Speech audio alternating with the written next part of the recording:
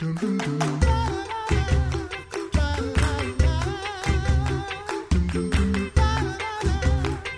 back to the Coffee Hour. I'm Andy Bates. I'm Sarah Gulseth. It is National Lutheran Schools Week. It is also the Feast of St. Titus. Yes. So we're going to dig into that today. Today we head to Concordia University Wisconsin. Our guest, the Reverend Dr. Daniel Paavola, Professor of Theology and Department Chair at Concordia University Wisconsin. Dr. Paavola, thanks so much for being our guest on the Coffee Hour. Oh, I love coming. Thank you for letting me be with you this morning. It's great. We are looking forward to learning more about Titus, or St. Titus, we might call him, pastor and confessor that we're observing today for the Feast of St. Titus. So who is Titus? We only have just a little bit of scripture about him. That's true, and we were just speaking before the show began that maybe that's one of the charms about this man is that we don't need to have a huge biography on him, but he was a co-worker with Paul. And I think we probably always put him in the mindset of and Timothy. So it's Timothy and Titus, and they serve with Paul. They serve at the same time in respectively different places. But Titus, a fellow traveler with Paul to a degree, probably we think of him especially when he was left in Cyprus in charge of the Christian community that's there. And that's where he is when Paul writes to him. And in the book, of course, titled Titus. Yeah. So how did the Lord use Titus in the church? I think he's the second. As I mentioned, Timothy is far more better known, gets better press, gets 2 books written to him, claimed by Paul as though his very son. And then there's Titus. And don't you love a guy like Titus that the Lord uses to do important work? Certainly those congregations that he was in charge of, they mattered. And I also like to think that without a hint of jealousy, envy, trying to usurp a better position for himself, he serves faithfully as in charge of the congregations. And Titus gives us, in the book written to him, there's some great descriptions of who we should look for in terms of church leadership, and a wonderful summary in chapter 3 of how we're saved. So associate Titus with faithful service and the living future of the church as we all serve.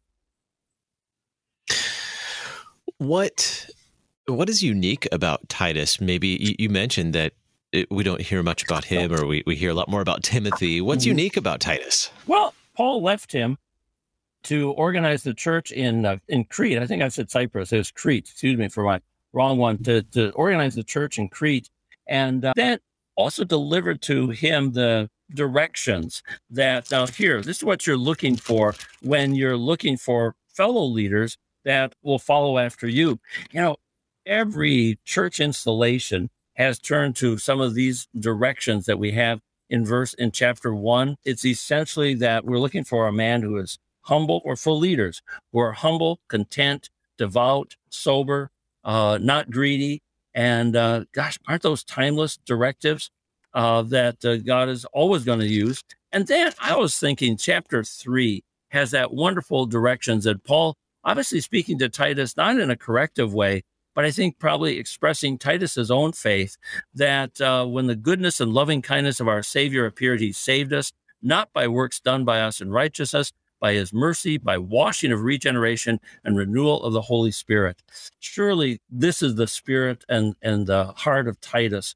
And so Paul is speaking Titus's own language to describe how we're all saved. Do we know anything about Titus's life, any of his circumstances when he joined together with Paul to do this ministry? We don't. We presume that he's a Gentile, and Paul refuses to have him circumcised, and that essentially he was Paul's extension to minister to the Gentiles. Paul did a wonderful first to the Jews and then to the Gentiles ministry in so many of his travels. But it'd be natural to have Titus as that continuing extension to the Gentiles. And so when he's left there in Crete, he is going to continue to extend the gospel to them. Sarah, isn't it kind of challenging for us in our 21st century to think of the great gulf between Jew and Gentile, and that Paul was bridging that in himself and in his ministry. But for that first century, the thought that God even-handedly saved both Jew and Gentile, stunning to them. To us, it's like, of course. Well, Titus would have been at the cutting edge of that.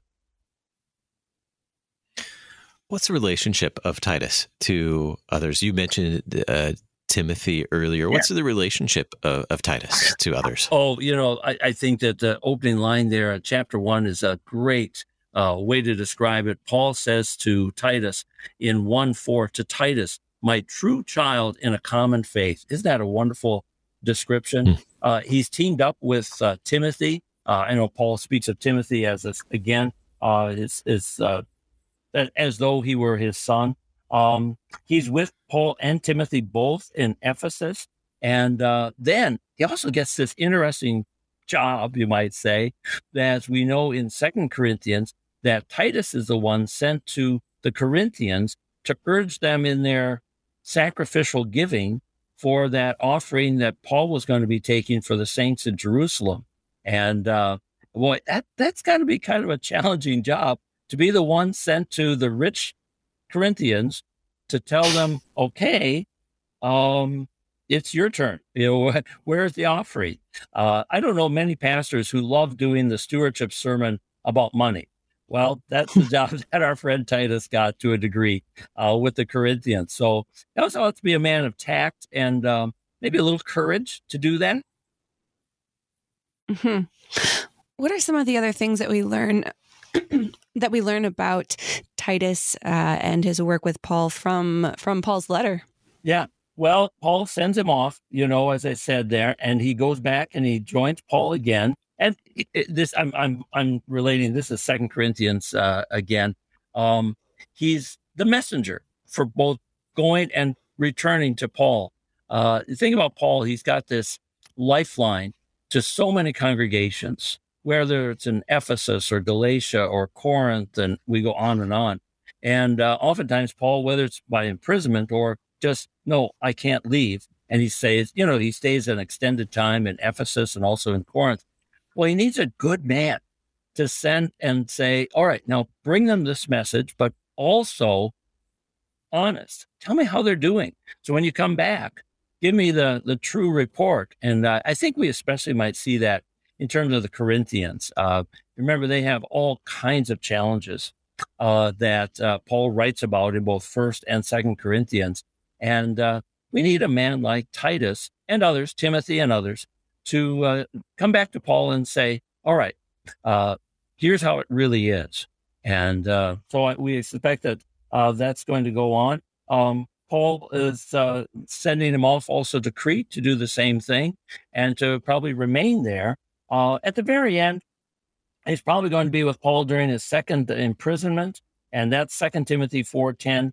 That's the last reference we're going to have to Titus. And was he with Paul to the very end? Perhaps, we don't know, and nor do we have any mention about his own death. And there's no mention of him in Acts at the end. So we could trust he returned to his ministry and probably passed away in it.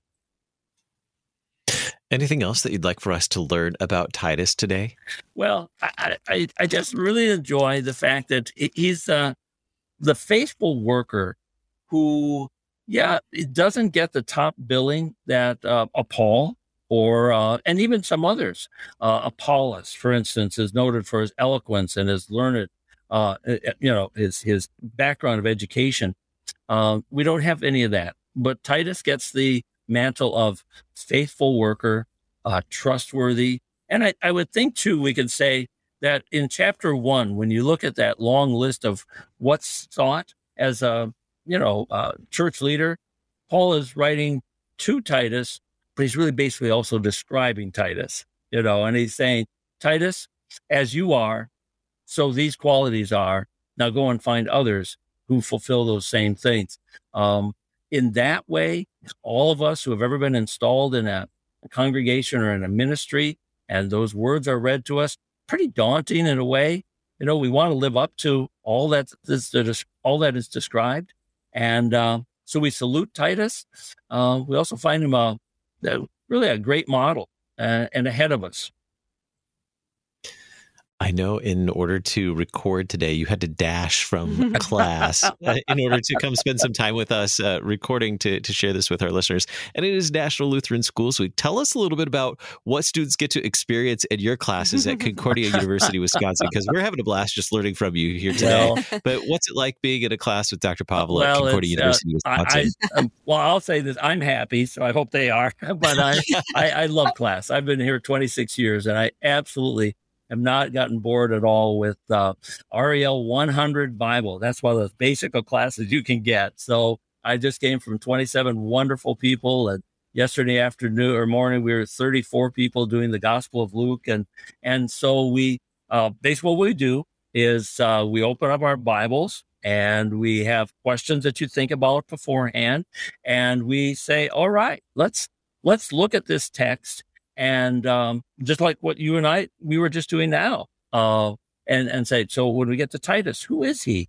And what has he got to say to us? And even really basic questions to start with. Why do we study and read the New Testament? Remember, I've got folks in some classes who have been Lutheran Ed their whole life, Lutheran Ed Week. They've studied the Bible for 13 years before they get to this us at the college. So we hope we still can add something new to them. We also get to mine all the wonderful things they've already learned. On the other hand, we get some folks for whom the Bible is pretty new. And that's great, because I love someone who doesn't know how the story is going to end. And so before they read the end of the story, I said, so what do you think is going to happen? Well, how is the story going to turn out? And then we read it. So whether you are rich in the past or it's pretty new, I hope there's a place for you in our class.